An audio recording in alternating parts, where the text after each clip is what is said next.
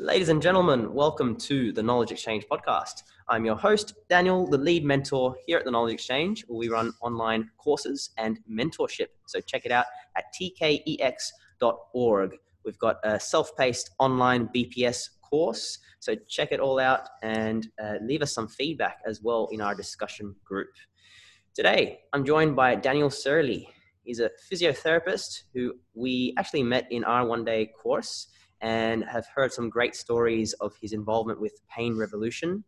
He's an awesome human and an awesome clinician, and keen to dive into his story and some topics today on BPS practice. So Daniel, thank you so much for making the time for us. Cool, great to be here. Awesome. So Dan, the infamous question, what's your story? Yeah, always a great question. I think my story I have to go back to before I even started uni. So I grew up in a small country town. My parents are dairy farmers.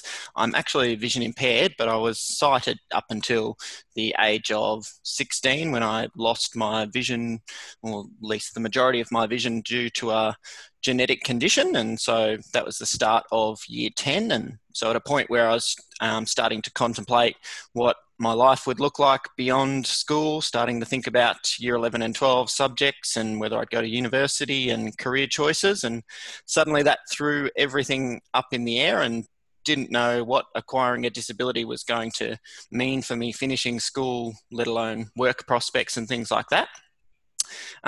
Prior to losing my vision, I was considering a career in physiotherapy due to largely a passion with sport, and wanted something where I could work with athletes and continue playing sport and being involved with sport myself. After I lost my vision, I wasn't sure if that was still going to be a valid option, but I was lucky enough that, I went and explored what being vision impaired and being a physiotherapist might look like, and was lucky enough to find that there are other vision impaired physios within the country and around the world. And when I was going through that change of losing my vision and adapting to vision loss, I was lucky enough to work with a number of fantastic occupational therapists through Vision Australia and guide dogs. And I think that really helped me affirm the idea that I wanted to work as a health professional. I'm just so grateful for the help they gave me and the way they sort of presented me with options that I could still do all the things that I wanted to do. It might not exactly look the same as what I anticipated, if you'll pardon the pun, but there are still other ways around things. And that help that I received just made me think I want to give back in the way that I received help. I was lucky enough to complete my HSC using screen reading software, the same software that I still use now, and went on to lucky enough to get an offer to study physiotherapy. Presented plenty of challenges along the way, but really glad that I got there in the end, and really learnt a lot of things about myself and what's important and what it means to have a disability and overcome a disability. And I'm really excited that I now work in a field where I can help people that might have the same struggles or the same difficulties that I once had, I guess. That's amazing. That's inspiring. So, and for the listeners out there and for our information, how much kind of vision do you have? Is there, and what's the kind of classification with your impairment, if you don't mind?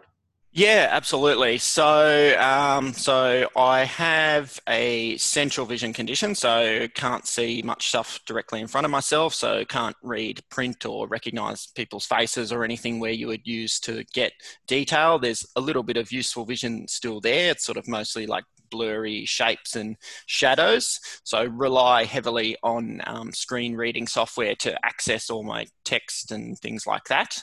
And use a guide dog and a cane when I'm out walking. Have a guide dog with me now in the clinic, which is a bonus. Awesome.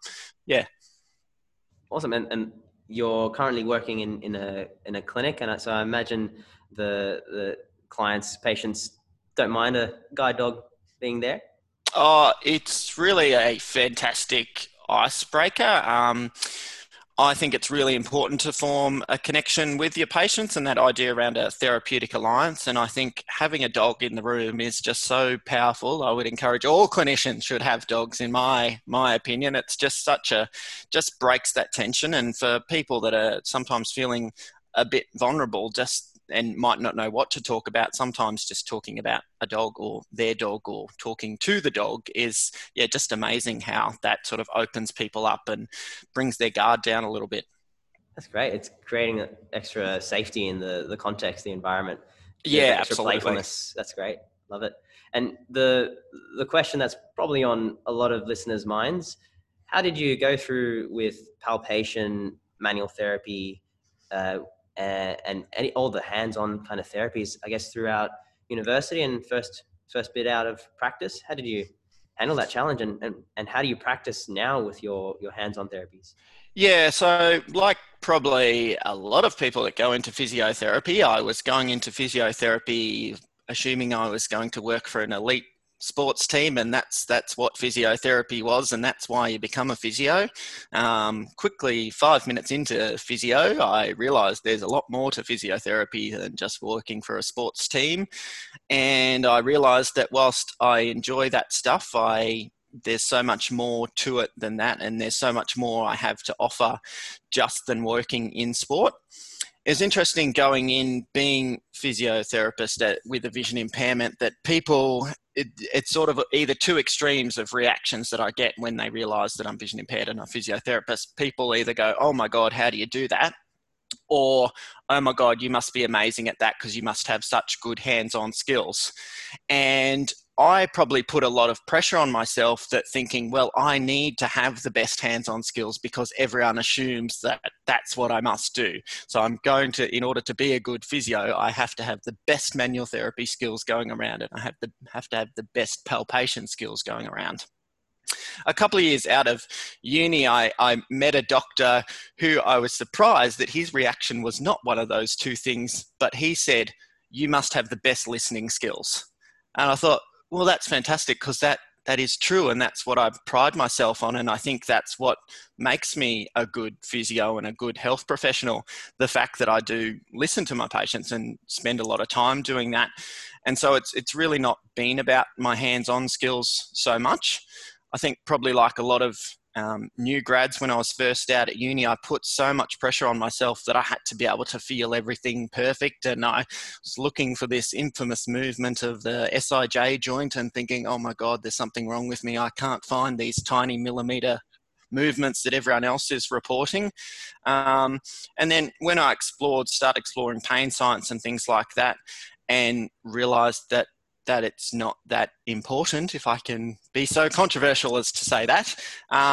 It was really quite reassuring to me, and the more I've got more knowledge around pain science and through reading people like David Butler and Lorimer Moseley and Peter O'Sullivan and Tasha Stanton and things like that, it was really liberating for me, and to realise that my hands-on skills create a great sort of therapeutic connection with my clients, but they're not all that I am. My listening skills and my ability to empathise and connect with patients is really what makes me a good clinician and what makes me enjoy my job, I guess. That's great. So the constraint, I guess, of the palpation, the manual therapy, I guess the misconceptions and limitations, you turn that into an opportunity to highlight actually what really matters in a therapeutic interaction with someone, and the actual importance of listening. It's not just when you're not just paying lip service to listening. You're actually using all of the communication skills that you have at your disposal.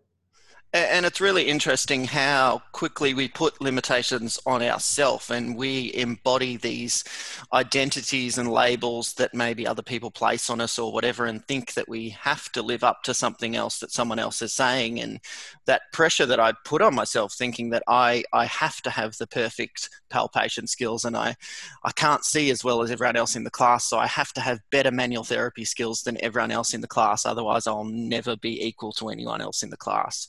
When I suddenly moved away from that and realized that, well, that's not all that I am. I do have a lot of other great things going for me. And the fact that I am a good listener and can empathize and connect with my patients is probably really one of my greatest strengths and one of the things that holds me in good stead. And for the most part, in most of my interactions, people regularly forget that I am vision impaired. It's often not until Frodo, my guide dog, moves in the corner that they go, "Oh, hang on. Oh, yeah, that's right. You can't see." So, and I think that's a huge compliment to me that's not even a thing. The fact that I can't see after 5 minutes after meeting me, most people have forgotten that I'm vision impaired.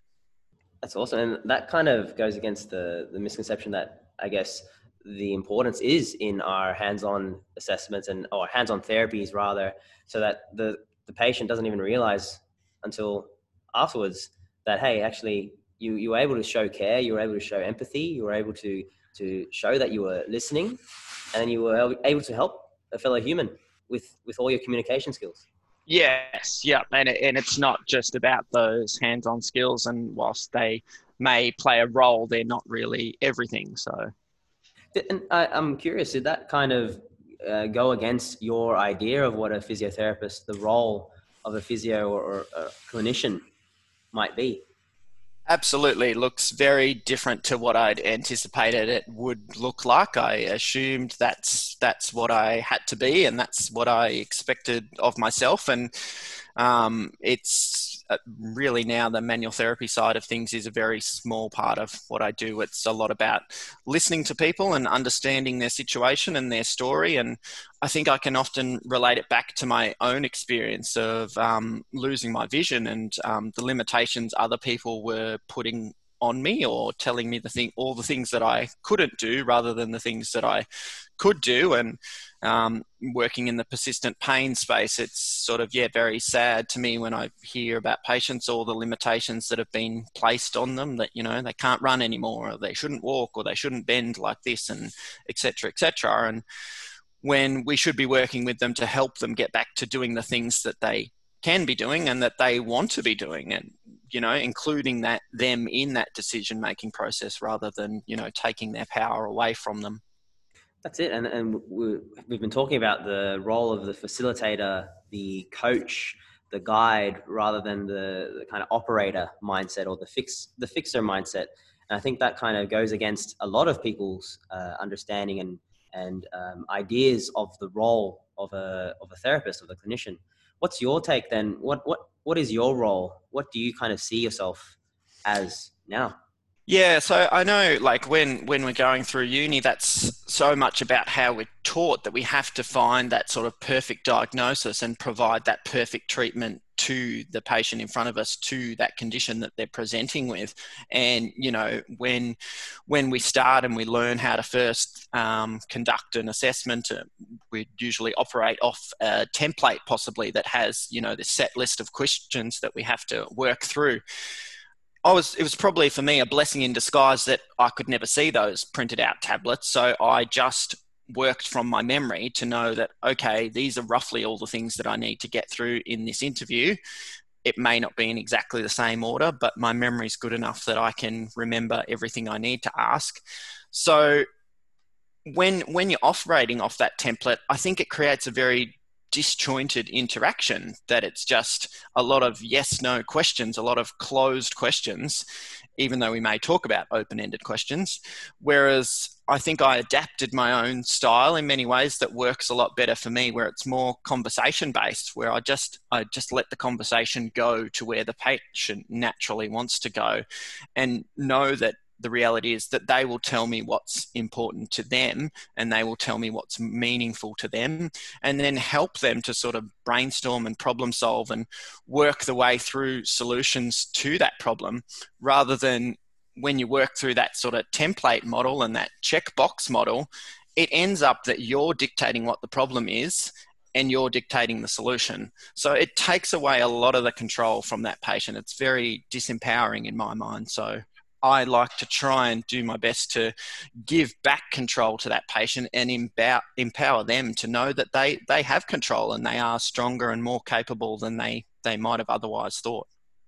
That's great. And that kind of template, it puts the pressure on us as well to figure out the problems and the solutions. And it takes away some of the responsibility and like you said, the power that the patient has in terms of the shared decision making, in terms of where they want to take it and what they want to do, what's most meaningful to them, because we can be so easily focused on our own tick box, right? Ticking all the boxes, and we could be forgetting the human in front of us.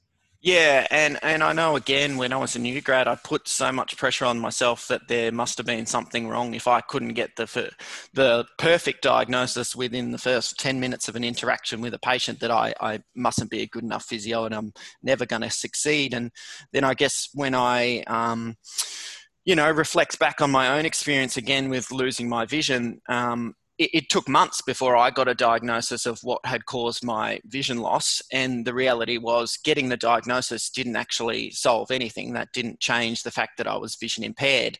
So sort of taking away that sort of reductionist sort of fixer type mindset to, just look at the patient in front of you and let them share what the problem is, because it's not about the diagnosis, and often the diagnosis is not going to create the solution. Let them tell you what the problem is and what the thing is that they want help with you, and work together to guide them to a solution that's meaningful to them. Because I think, for myself, being vision impaired, that's a small part of who I am, and it doesn't change what I can or can't do, sort of thing. Yeah, and it would discount your meaningful goals, your aspirations, your dreams, if you were to just focus on the limitations. We could get so stuck in that mindset of needing to find that specific dysfunction or that specific, like, exact diagnosis. We could be missing out on the whole picture. So what kind of drew you into that mindset, away from the fresh from university, finding the specific cause and that very much the biomedical treatment model, into how you're practicing now? What were some of those changes that bridge the gap? Yeah, for me, one of the key things was going and doing an explained pain course with David Butler and Lorimer Mosley, and then I was incredibly lucky to get a scholarship to become a local pain educator through the Pain Revolution. So I got sponsorship to go and study a graduate certificate in pain science through the University of South Australia, and that really opened me up to that sort of biopsychosocial model. I like to think I knew what it was before then, but maybe everything I did wasn't necessarily directly in line with best practice for a biopsychosocial model of care. And I think that completely changed my thinking to sort of look more at the person and their thoughts and beliefs, and not focus so much on that biomedical sort of model, I guess. So being more confident in what pain science is and what pain is and what pain isn't, and being able to be in a position to better explain that to my patients, to be able to reassure them about the safety to move and safety to get back to doing the things that they want to be doing and that are meaningful to them. So it's the way that we can communicate and show someone and demonstrate to them that they can actually achieve a lot more than they thought, as you mentioned. So that kind of way of practicing, and how would you kind of define BPS practice, or how would you define, if you were to explain it to the layperson? Well, I guess often when I talk to my patients, I like to compare and contrast those two different sort of widely held models of biomedical versus biopsychosocial, and it explain to the patients that it's not an either or, that biopsychosocial is all encompassing, and sort of explain that bio is everything that's making up the tissue, and then everything, the thoughts, feelings, beliefs, is sort of parts of the psycho, and the social is sort of parts of the community they're within and how they identify themselves. And to explain that in any situation, all those things are overlapping and interacting with each other. So we can't just address one of those factors and ignore all the others in order to help the person in front of them. So I also like to reflect on the way I practice, and having now gone out into business myself, it's sort of not just about how you talk to the patient and the information you present to the patient, but it's sort of those non-verbal cues and all those other things around the environment you're in, that what message is that sending to your patient. So I guess it was important to me when I started setting up my own clinic that I didn't like that a lot of clinics were, all sort of white walls or sort of fluorescent lights or pictures of anatomical structures that were damaged. It's sort of sending all the wrong messages that goes against what I believe in. That's all again, very disempowering, taking that control away from the patient. It's often that you walk into a physio's room and the center of the treatment space is the bed. And to me, that just again sends that message that you're broken, I'm here to fix you. I've got the tools to fix you. Whereas I prefer to have more of, I've got a very open, relaxed space. I've got more pictures of things that make me happy, that I enjoy, my dog, the outside environment, the farm, things like that. Things that try and send the message that I'm a human, you're a human, let's meet equally as a human and let's do what we can to work together to give you back control of your life. It's going away from the biomedical, the treatment, the sick role of the patient needing to lie down immediately on a treatment table to be assessed and diagnosed and then treated specifically for their ailment. So instead, it's more of a human-to-human interaction and the entire context. So you've got a greater appreciation of the non-specific effects, how the environment can kind of shape the expectations of people as they walk in. And where did you kind of learn about all these implications and the messages, I guess, the importance of the messages? Oh, that's a great question, Daniel. I honestly have no idea. It's just maybe largely from my own experience. Like, I guess I never really felt comfortable with the way, I don't know, it's all like little things. Even I don't like the way doctors often sit on one side of a desk, sort of looking at a computer, and the patient sits on the other side, sort of. It's this unequal partnership. I prefer to sit more open shoulders, open, looking at the patient. On the same level. Like, even sometimes you see the doctors or health professionals with the big chairs with big arms, and then the patient sits in a smaller chair with a smaller arms. I don't know why that's important to me and why that matters to me, but I just don't like the message that it sends. It sort of gives this indirect message that, I am the authority figure and you will do as I say, whereas it doesn't sit well with me and who I am as a person and who I want to be as a health professional. I like to meet sort of more on a equal partnership and allow the patient to be in a position where they feel comfortable and they feel open to share because they want to share and they want to work together to find a solution. And then I want to work with them to give them control of the condition. If we get to a position where the only way for the patient to feel better or to get help is to give me control, is to let go of control themselves and me to take control, then I feel like I've failed as a health professional. I want to do what I can to work with them to give them the tools to help themselves. It's great. And it makes our jobs a lot more satisfying when the person is involved. It takes away some of the burden for us. And it makes, it's just great when there's some active involvement from both parties. So it's a shared decision-making process rather than it being all about us, because it's not about us. It's about the patients, the clients that we help, right? Oh, exactly. Yep. And again, that's the same as myself with my vision loss. It's sort of when the best sort of instructors I work with that were teaching me how to use a cane and teaching me how to use my guide dog, there was no point them, being there holding my hand every step of the way. It was about them teaching me how to do it myself and teaching me how to do the things that were meaningful to me in alternative ways so I could then control my own destiny. And it's an amazing thing to have control. Suddenly when you get that control taken away from you, you feel very vulnerable and very isolated. That's amazing how you're reflecting on your own experience personally to see the value in self-efficacy and self-management for the people that you serve and people that you help. It's inspirational, man. That's awesome. I wanted to touch on perhaps some of if you've come across misconceptions or myths by clinicians of what BPS practice looks like. So where I'll cover the first one that comes to mind is we're not disregarding the biomedical. The biomedical is embedded in the biopsychosocial, and we're not separating all the components. So we're not just treating the psychosocial, we're not reducing it into different parts. We're still looking at the entire human. What are some other kind of common misconceptions, myths that you've come across? Yeah, I guess the thing I'm still seeing within manual therapy, and I don't want to just dismiss the role of manual therapy. I still do some manual therapy, but I think manual therapists are becoming more and more aware of that biopsychosocial model of care. But I still see it's sort of still separated very much into silos that, okay, I'm a manual therapist, I'll deal with the bio, I'll send someone else to deal with the psychosocial. And it's sort of separated into completely separate silos. And I think that can still, unfortunately, send the message to the patient that I need to go to this manual therapist because they'll fix this.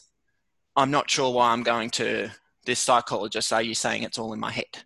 So if we can work together more as clinicians and be interacting together, and if we as manual therapists can better understand those psychosocial influences, we can help our patients to better understand. But if all we're doing is telling them about stretches and giving them massage or manipulations or things like that, and we go, yeah, we know what the biopsychosocial model of care is, everything we're doing is reinforcing the idea that it's purely driven by tissue pathology. So we may understand the biopsychosocial model of care, but I don't think it necessarily fits with the messages we're sending when we practice. So what you're saying is we can understand it in theory. We can perhaps address it by asking about sleep and stress, the first two things that come to mind. Yeah. However, we might be practicing in a way that sends that the message that, hey, it's actually, maybe it's all in your head, or maybe it's all in the tissues right now. We just need to strengthen this particular muscle. And so it's interesting. There's a bit of a contrast there. And I always wonder what the patient leaves the consult room with. Oh, exactly. Because I feel like, yeah, we might ask about sleep and we might talk about, mental health or depression or something like that. But at the end of the day, if all we did was some massage and provided them with exercises, what they've left with in my mind is that it's the tissue that's the problem, and that next time there's a flare up of that, it must be the tissue that's the problem. I need to go get that addressed again. So I think, yeah, we can become better in the way we communicate. And I think some of the best courses I've done since I graduated have been more around thinking about those communication skills. Again, sort of reflecting back to when I was a new grad, sort of putting my pressure on myself that I had to have these perfect manual therapy skills and I have to have these perfect diagnosis skills.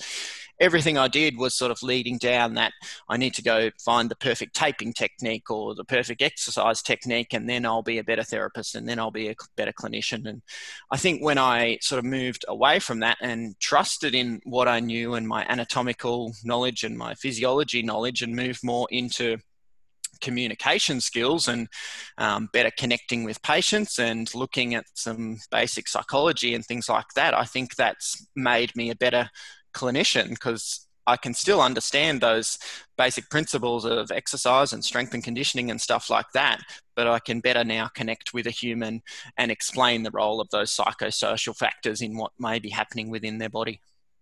Yeah, interesting. So we're not necessarily discounting the importance of the biological factors of biomechanics, of anatomy, of knowing about exercise. However, if we were to look at the entire picture, maybe we need a lot more time spent invested in courses and diving deeper experientially ourselves into enhancing the communication, the interaction, the importance of being psychologically informed. Yes, because I think in many ways we're still just paying lip service to it. And I think, yeah, we put a lot of pressure on ourselves, especially, as I say, when we first come out of uni and start practicing, that if we don't have all the answers, that must be because we haven't done enough courses in manual therapy or diagnostic techniques or taping techniques or whatever it may be. We could be caught in that rabbit hole of going down that path. And I guess it's difficult to see that we're in that rabbit hole. We're trying to chase the specific diagnoses or all the manual therapy techniques courses, even the exercise courses, and we might be missing out on the actual important stuff, how to build a therapeutic alliance with a human that probably disagrees with you, that's probably heard different narratives, that's probably not expecting your approach at all. So I'd say that it sounds like we need to spend more time overall in communication skills. Absolutely, yep. And just learning to connect with our patients, I think, yeah. And one of the questions that comes to mind, I can imagine listeners might be asking, is how do you incorporate manual therapy or your hands-on therapies within the kind of framework that you have, being so person-centered and promoting self-efficacy and self-management?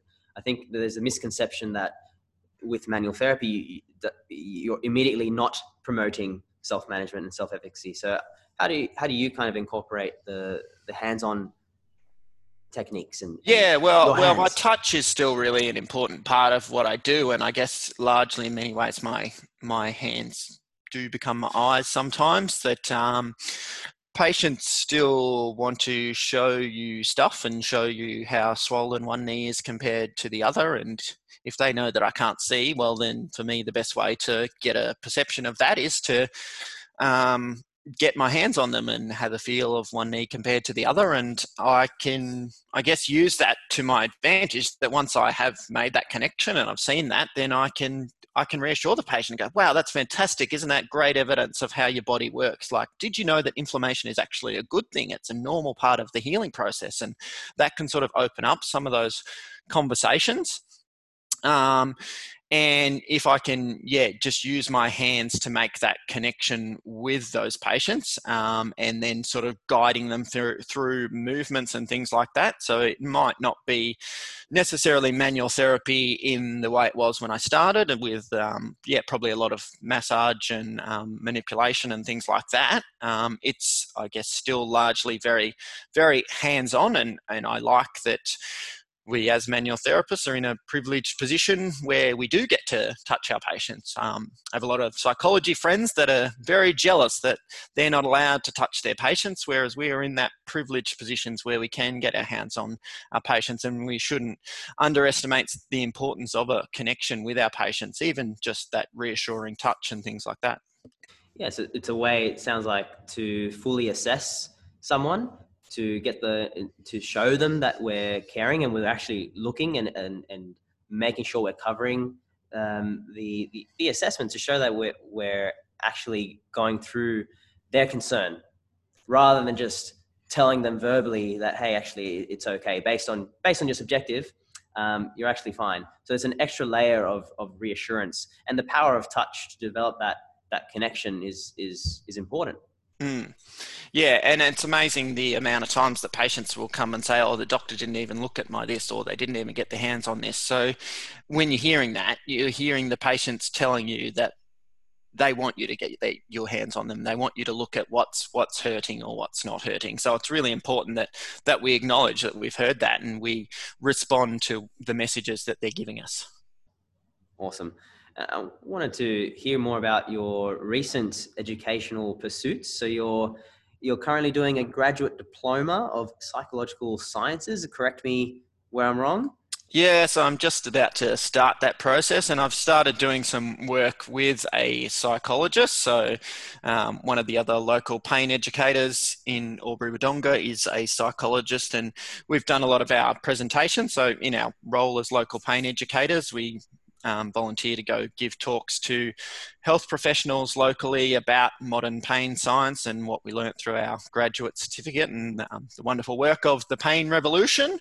And we really enjoy presenting together. I think we have very similar values and maybe do obviously slightly different things in what we practice, but we're sort of preaching the same message, I guess. So we thought that it would be great to sort of do a little bit more work together. So we've started doing some co-treating, working with patients with persistent pain conditions and doing some group education and things like that. And it's just really excited me to be able to work with someone else directly in that close contact, and just see how Bernie uses different questions and stuff to get to the same answers or same results that mightn't sort of be so direct or mightn't ask questions or mightn't understand things in the same way that she does because of her background.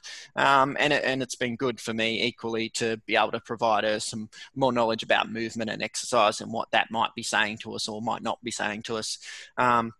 So that really prompted me that I wanted to go explore sort of psychology and that idea around fear and human behavior and motivation and things like that, because I think it's sort of skills that I can use to connect better with my patients and try and empower them and give that sort of self-efficacy and stuff like that. Yeah, that's great. So you're adding on new skills of behavior change, of looking at the importance of emotions and how they can impact humans. So you're adding an extra skill set. And I always love that we can talk the same language to psychologists who are pain science informed. And I feel like sometimes I can understand someone's, I guess, communication with their approach to healthcare and to helping people more than, say, fellow EPs sometimes. So that's always an interesting kind of thought. And I'm curious, what's it like to exchange thoughts and opinions when talking about similar issues with Bernie? Oh, it's just fantastic. It's for all the time that we might work with similar patients and we might connect with other health professionals, the majority of time its communication is through sort of emails and letters and stuff like that. It's really hard to get that time to sort of talk directly about a patient's experience. So it's amazing to be both in the same room together and to work directly with patients and giving those patients that opportunity to just share their story once is huge. So many of these patients have been through such significant journeys and had to repeat themselves over and over again and probably get to the point where they feel like they're not being listened to or understood. So it's really nice to just be in the room together and allow the patients to be able to just share their experience once and then to see again where that conversation goes and then to have a moment at the end to sort of debrief and hear what Bernie may have heard or not heard and that I haven't heard. And yeah, to just compare notes at the end of it is fantastic to work with someone that sort of approaches things from a slightly different perspective to you, but has the same values as you. Yeah, that's great. So what kind of differences do you see in the approach, and what have you taken from the experience so far? What kind of nuggets, gems have you stolen from Bernie?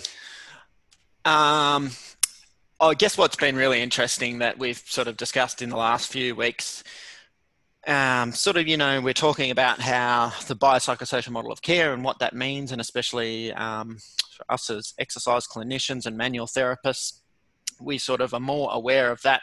But approaching into discussions around mental health, I think we're still not very good at.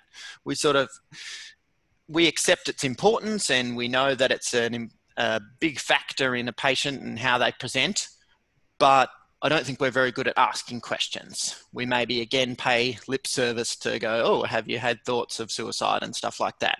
But then maybe we'd be worried about where the answer goes. So we don't want to probe too deeply because that might be rude.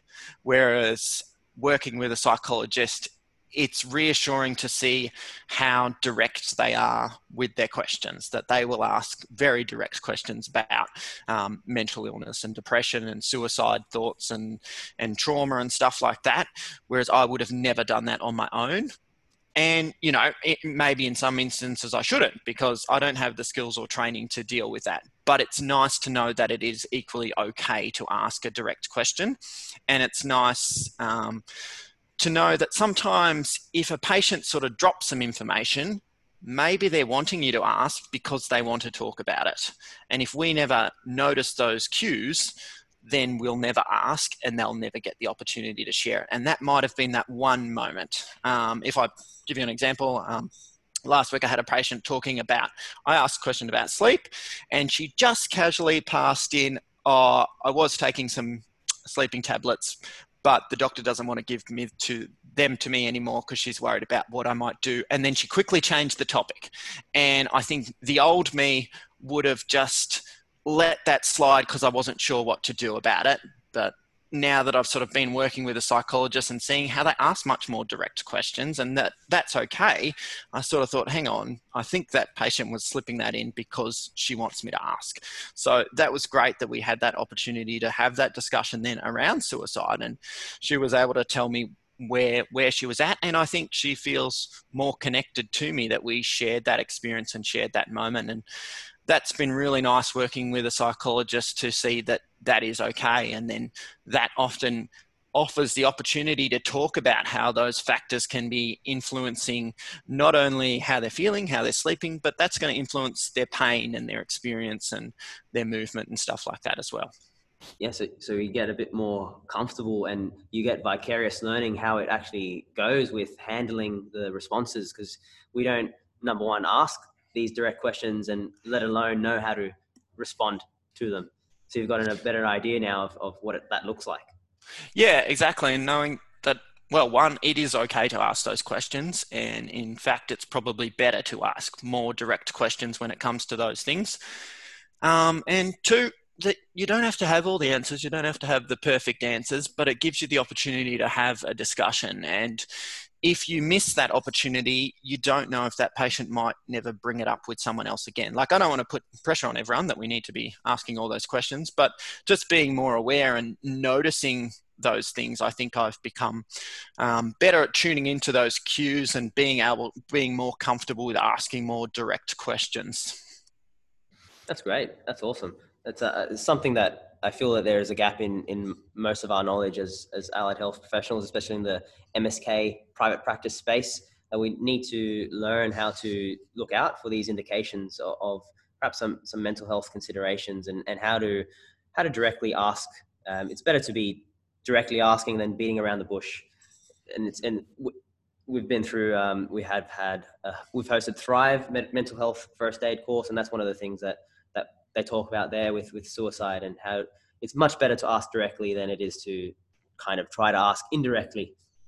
Yeah, and I think when we all know the stats around sort of mental health and suicide and stuff like that, I don't think any of us can say as a health professional that we haven't had a patient that's potentially depressed or had suicidal thoughts. It's just maybe they haven't necessarily disclosed that to us, and I'm not saying that they all need to, but just being more aware and knowing that it is okay to ask a direct question. There's nothing wrong with asking a direct question. Yeah, there's perhaps some fear and misunderstandings of the implications of asking that. So we can perhaps magnify the consequences. Where it's much better to develop that rapport that you can get after connecting with someone on a much deeper level. That's really cool. Yeah, and I think within the persistent pain space, you worry about patients are quite vulnerable, and they potentially may have had a doctor suggest that they go to a psychologist, but what they've heard is that their pain's all in their head. Whereas if we can be the clinician that allows them to have that discussion, that might be a second opportunity to say, oh, have you thought about speaking to a psychologist? And there are a lot of wonderful psychologists that have a great knowledge of pain science and would be able to have those conversations with patients a lot better than I would. So I think it's sort of recognizing where our training starts and ends, and the more we can have a better idea or knowledge of each other's skill sets, the more we're, better placed to refer appropriately and work together, really. Awesome. That multidisciplinary approach. Love that. Dan, final question before I ask you where we can find out more about you is your business. You're running your own show at the moment. So, and you've mentioned a few things about your values and how you share them with Bernie, and you're very much building someone's control, their own self-management in their situation with their pain. So what are the ways that I guess, what are your key performance indicators? What are your KPIs as a business owner? I guess I just really like hearing that my patients are back doing the things that they want to be doing. It's so often I hear about the things that have been taken away from them, and sometimes the advice they've been given that's not really based on evidence, that they shouldn't run or they shouldn't go dancing anymore, and that's really not necessarily based on any evidence. But It's very scary for patients to hear those things, and so it's really the biggest performance indicator I look at it is that the patient's back doing the thing that they want to be doing, and that they are happy and healthy, and they feel they've got control. They feel they've got the skills and knowledge to be able to take control of what's happening in their life. So they're back into their meaningful activities, the things that pain was kind of getting in the way of. They've got that's function focused. So you didn't say that they're going to be pain free there. That was so that you're not just focusing just on I guess the symptomatic focus. It sounds like. Well, I guess I find that with my patients that it's they will present because of persistent pain, and they will present and tell you about the pain. But when you probe a little deeper, it's often not the pain that's the biggest thing that's bothering them. It's about the things that the pain has taken away from them. And again, I relate that back to my own vision loss. Like, for the most part, I don't even think about the fact that I'm vision impaired. I forget that I'm vision impaired myself, which I know probably sounds stupid to everyone, but there's not a lot that it limits me from doing. Whereas it would be a much bigger problem if I wanted to be a pilot. So lucky for me, and lucky for probably the rest of the world, that I had no intention of being a pilot. So it's not something that bothers me day to day. I can do basically everything I want to be doing. And with our pain patients, it's really the same thing, that it's about everything that's been taken away from them. So if you can help give them back the things that are meaningful to them, then suddenly the pain's not the biggest thing in their life, and it's not such an important thing. It's not sort of dominating their life, because it may be there and it may be a background noise, but suddenly they're back doing all the things that they love doing. So you can give them permission to move and give them permission to do those things and reassure them that it's okay. And suddenly the pain's not so important. Amazing, mate. Dan, I'm glad you're not a pilot. I'm glad you're a physiotherapist. I would We be a need you. We wonderful need, pilot. we need more people like you in our industry, and it's so good to hear your story. It's been inspirational. I've even learned a lot during this conversation. So thank you so much. And for the listeners out there who are keen to get into contact with you, find out a bit more about you, where can they find you? Yes, well, there's a profile about me on the Pain Revolution website, so that's painrevolution.org, or they can check out my website, which is Daniel Searle, DanielSearle.com.au, and yeah, physiotherapist in Albury, Wodonga. Yeah, thank you so much for having me. It's been a pleasure. Awesome, Dan. Love it. Keep up the great work. Thank you.